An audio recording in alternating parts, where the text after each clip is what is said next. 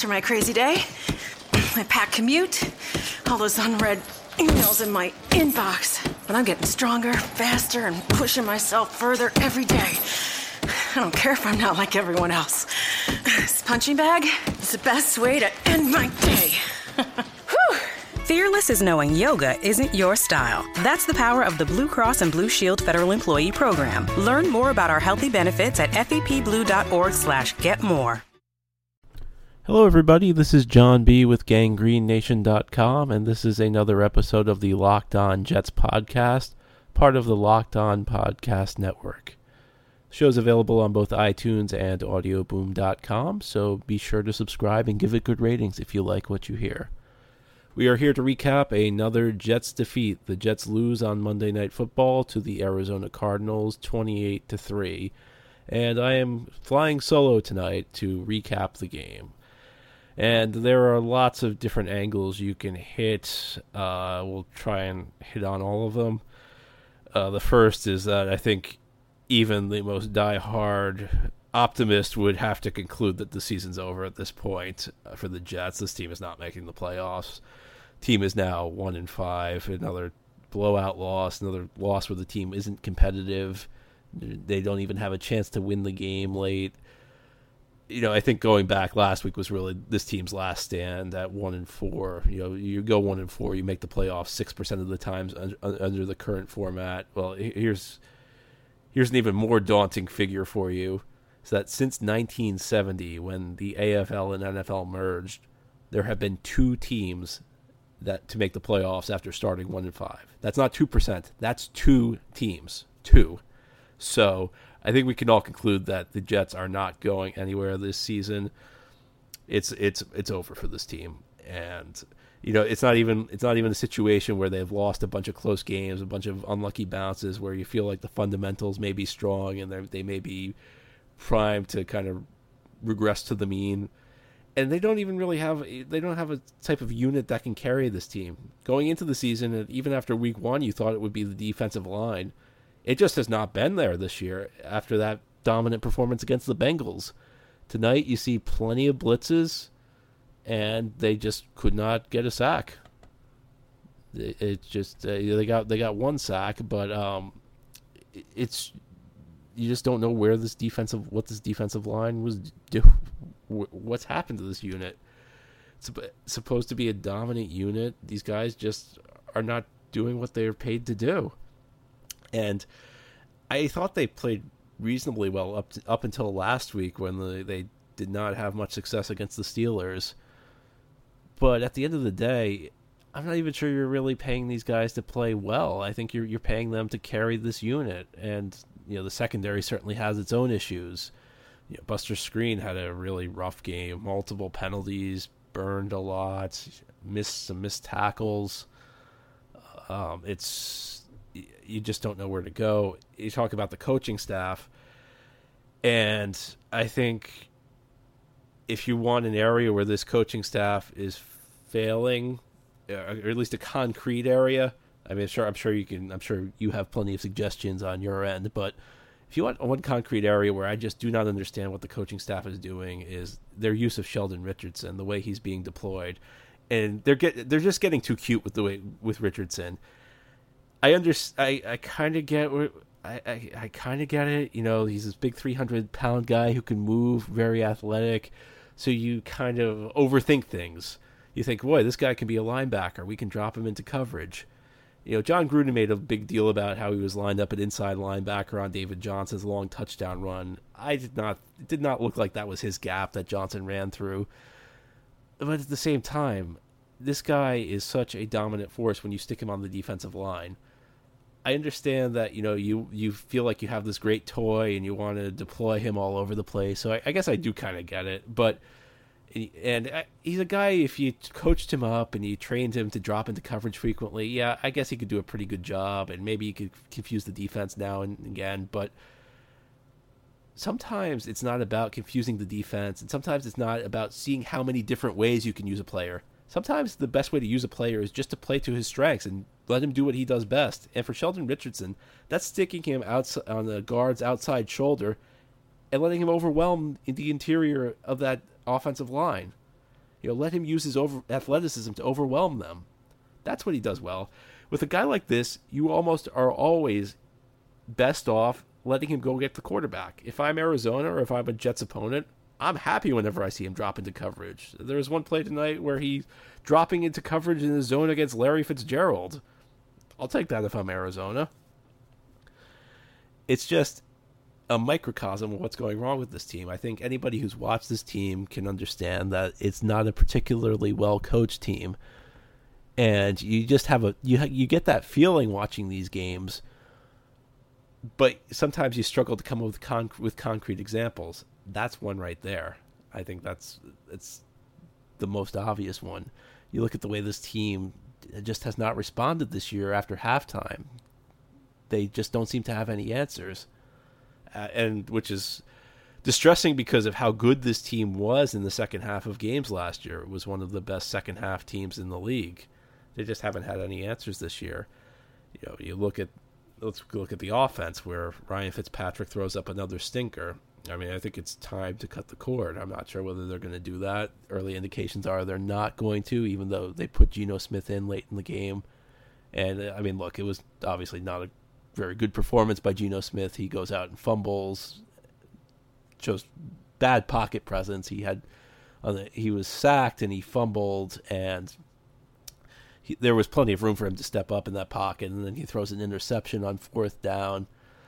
But look, it's one series. He has not had a full week of reps. I mean, it was garbage time. That doesn't really mean a whole lot. And look, I think we all know that the odds of Geno Smith turning this thing around, the odds of Geno Smith playing appreciably better than he's looked in the past, probably not that great. But at this point, what are you doing? I mean, what's the point of continuing to run Ryan Fitzpatrick out there? Like, at this point, he's a guy who just needs to sit, if only for his own good, because he looks lost out there right now. He's missing receivers, bad reads, locking onto receivers, missing throws. He just looks like a guy who's out of sorts, who could use some time on the bench, and he's not helping the team. Again, I'm not telling you Geno Smith is going to come in and save everything, but at this point, you might as well give Geno, 4 to 6 weeks, let him work with the first team, let him quarterback this team for an extended stretch, and maybe he surprises you. Maybe he plays his way into a discussion to be part of this team next year. But the team's problems may start with Ryan Fitzpatrick. They go well beyond that. We talked about the coaching. We talked about, we could talk about the offensive line, which was just an abysmal performance by the offensive line in this game against Arizona. Very little running room opened up. Fitzpatrick was under constant distress. That's not an excuse for Fitzpatrick. Fitzpatrick played very poorly, but the offensive line didn't show up. This is just a team that's a bad football team right now. There are so many different areas. You can't just pinpoint one. And when the problems are this all-encompassing, you just have to conclude that this is just a very bad football team. And, there are many reasons. I think you look at it, the Jets tried to kind of thread the needle this year. They have a bunch of veteran players they brought in. Obviously the free agent class of 2015 who came in. I think last year you saw the team spend in a way that kind of made sense. You had guys who fit their roles, whether it be Gilchrist at safety, Buster Skrine in the slot. Revis had a good year. This year, a lot of those guys have seen their play fall off. Now you look at the team this year, you look at the way they spent their money in the offseason, and it makes much less sense that, in addition to the free agent class of 2015, you look at the class of 2016. Now, 2015, it's really a performance issue. These guys just aren't performing as well. Class of 2016, you kind of scratch your head. Wasn't Matt Forte really brought in to kind of help jumpstart this passing game? Isn't that what you wanted him to be? And he really has not had much of an impact in this area. You look at Steve McClendon. Yeah, the team nominally replaced Damon Harrison, but let's go back to what we were talking about earlier. Sheldon Richardson's at his best when he plays inside at tackle. And you have Leonard Williams, who may not have had the greatest night tonight, but has had a very good year. He's also a tackle. Why do you need to have a nose tackle? And for all the talent you have on this defense, is that really the best use of the limited funds this team had over the offseason? People talk about a nose tackle being essential, but really, I think those are if a nose tackle may be essential if you don't have guys as talented as Richardson and Williams. Those guys go out and penetrate, and they draw double teams organically. The reason a lot of teams have a nose tackle is that it's less expensive and less difficult to just find a big plugger who can eat up a couple blocks.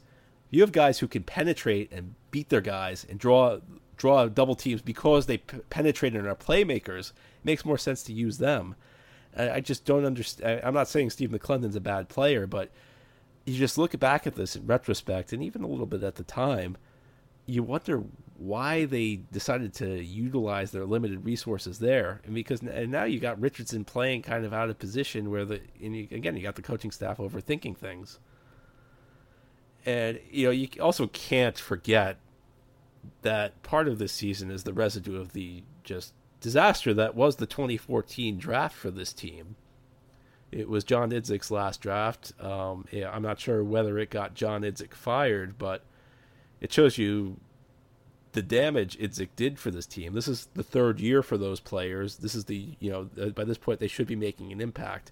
You had 12 picks that year, and yes, most of them were on the third and final day of the draft, but right now, what do you have? You have Calvin Pryor's taking a step back this year. And it's funny with that class because each year you looked at it and you probably said the Jets got one good player out of this draft. It's been a different player every year, though. In 2014, the rookie year, Jace Amaro flashed a little bit. The other guys did not do a whole lot, so you went in saying, all right, Amaro looks like a player. Then Amaro does nothing after that. 2015, Pryor really emerges as an important cog on the defense. Looks like a legitimate starter. Say, okay, Pryor's my guy. This year, Pryor's taken a step back, and I don't think he was terrible against Arizona, but his play has taken a step back. Quincy Enunwa's emerged. Right now, Quincy Enunwa looks like the only quality piece out of that draft. And yeah, maybe it was mostly day 3 picks, but between the third and the fourth rounds, you had 4 picks, and you've gotten zilch. And I'm not just talking this year. I'm talking period. Dexter McDougal, Shaq Evans, Jalen Saunders, Dakota Dozier. These guys have provided the Jets zero value in these 3 years. And, you just look back at that draft and you say, man, that's the type of draft where if you really do a good job, I'm not sure that one draft necessarily puts you into contention, but it gives you a solid base of players to build on. And maybe you back that up with another good draft. Now you're really talking. The Jets just totally, maybe not totally whiffed because they did get Enunwa out of it, and we'll see maybe Pryor can bounce back, but it's just a wasted opportunity, and it's the kind of thing that still has ramifications for this team today. And that's one of the things that concerns you about this particular team is that they mentioned this during the game, the announcers, that this is a pretty old football team. You don't really have a lot of young players stepping up. And that's going to be something that's going to bear watching as the season progresses. That's really what you need to watch. It's amazing that the Jets, it must be the second year of a general manager that's cursed because this is the third straight time that the Jets are having a really bad year during the second year of their general manager's tenure. They went 4-12 in 2007 under Mike Tannenbaum. 2 years ago, they were 4-12 under John Idzik. I don't think things are going to fall quite to those depths. I think that this team is more talented than either of those two teams are. It doesn't show that way, but you also have to factor in the competition the Jets are playing. There are going to be some games that they'll win on the schedule. I think they'll beat Cleveland. I think they'll win at least one against Miami. They'll probably beat somebody. They'll probably surprise somebody along the way. There's enough talent there to do that. I don't think the Rams are world beaters. I think the Bills are a winnable game in the finale. So I don't think things are going to get quite that bad. But one of the things you have to watch is you have to hope that some young guys start to play better. And in that lost 2007 season, you actually saw some young guys start to emerge down the stretch, whether it was a young Darrelle Revis, whether it was maybe just a couple role players who kind of looked like were starting to earn their keep, like a Brad Smith. That's what you want to see. You want at least to feel like you have a young base of talent that's starting to grow, because you have not really seen that this year. And the Idzik tenure did not help that. Jets are still paying for that, but out of the Maccagnan draft picks, and it's still too early to write anybody off, but you haven't seen a lot outside of Leonard Williams. Darren Lee's flashed here or there. maybe Jenkins shown you a few signs, but you hope that the Maccagnan picks start really emerging. You have to think that their playing time is going to go up a little bit, as the season continues to look more and more hopeless for this team. The idea is probably going to transition. Every team is looking to kind of balance the present and the future. The Jets are going to have to start looking more at the future, if not now, then soon. So you see young players, you probably will, if not now, at some point see young players have their snap totals go up. And you'll hope that they at least give you some sort of promise looking forward, because right now you have to be worried about both the present and the future of this team. Things have just not looked good this year. And what I can tell you is that the ticket prices to games near the end of the year are probably going to bottom out. And SeatGeek is the smartest, easiest way to find tickets for the football games you want to see up close and in person this season. There's nothing like being in the stadium for the biggest plays of the year, and with SeatGeek, it's never been easier to get the guaranteed seats you want for great value. And I guess that also applies to games you're not that excited about seeing, because Jets will probably be playing a lot of those. I have the SeatGeek app on my phone, and it's by far the easiest way I've found to shop for tickets. I can be anywhere, and with just a few taps, I can instantly find seats for the weekend or any game this season. With SeatGeek, you can always get the best deal on every ticket, because SeatGeek price compares for you by searching multiple ticket sites. Prices can vary depending on where you shop, but SeatGeek will always find you the lowest available price. And SeatGeek wants to help you get the most bang for your buck. That's why every ticket on SeatGeek is given a grade based on value. You'll immediately see any underpriced seats and be able to find the best deals that fit your budget. Plus, every ticket you buy on SeatGeek is backed by their 100% guarantee, so you can shop for tickets on SeatGeek with confidence. Best of all, my listeners get a $20 rebate off their first SeatGeek purchase. To get your $20 rebate on tickets, download the SeatGeek app, go to the Settings tab and add a promo code, enter the promo code LOJETS, and SeatGeek will send you $20 after you've made your first ticket purchase. Download the SeatGeek app and enter promo code LOJETS today. And I would advise, if money is an object with you and, maybe you have some kids, this is the type of year where you can get tickets to a game very cheaply. So I definitely would advise you. And I tell you, when I was a kid, I went to a couple Jets games when they had awful years, and it was still a lot of fun. Still a lot of fun to see the guys in action. And hopefully, you will be seeing those younger players emerge. And I think that probably starts with the quarterback situation where, again, it doesn't sound like the Jets are ready to make a move, but you have to imagine in the next week or two, if Ryan Fitzpatrick doesn't start playing better, and I know I said that last week, I probably said that 2 weeks ago, but at some point something's got to give. You thought something gave against the Cardinals. At the end of the day, you're not getting the type of quarterback play you need. You're not getting the defensive play you need. This was supposed to be a top defense. It was supposed to be a great defensive line. The secondary was supposed to be solid, maybe not as good as the line. You're just not getting performance out of anybody, and that's partially on the coaching staff, and it's partially on the players. You're going to need to see improvement going forward. I'm not a big guy who believes in tanking for draft position because, well, think about it. Think about the Jets' recent draft history. Who were some of the least successful players they took? Mark Sanchez, Vernon Gholston at the top of the draft. Who were some of the best players they took? Nick Mangold, Muhammad Wilkerson at the bottom of the draft, at the bottom of the first round. This is not like the NBA. You can get a good player anywhere in the first round. I'd rather see this team start to make progress and some of these younger players start to emerge than just see the team totally bottom out. Because at the end of the day, success in the NFL draft depends on whether you know what you're doing. It doesn't depend on where you're picking.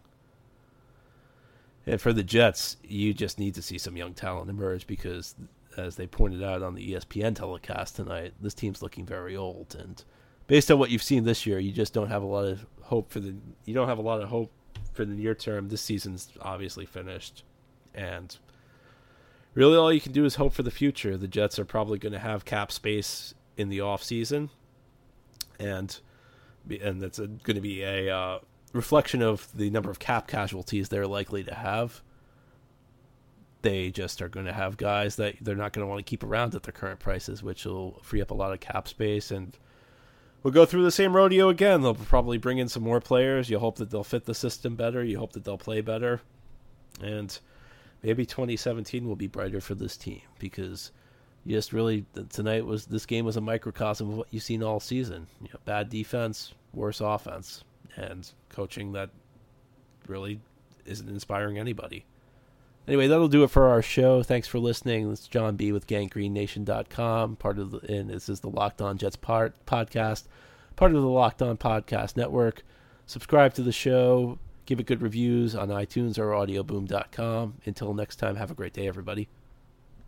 Is democracy in danger or decline? Condoleezza Rice, William Galston, and Carlos Gutierrez and others take on this question in the fall edition of The Catalyst, a journal of ideas from the Bush Institute. Surveys show Americans place less trust in institutions like the media and business. Others contend America has faced far more challenging periods and emerged strong. Leading policymakers, Bush Institute experts, and respected journalists take on this debate. Read about it at bushcenter.org/catalyst.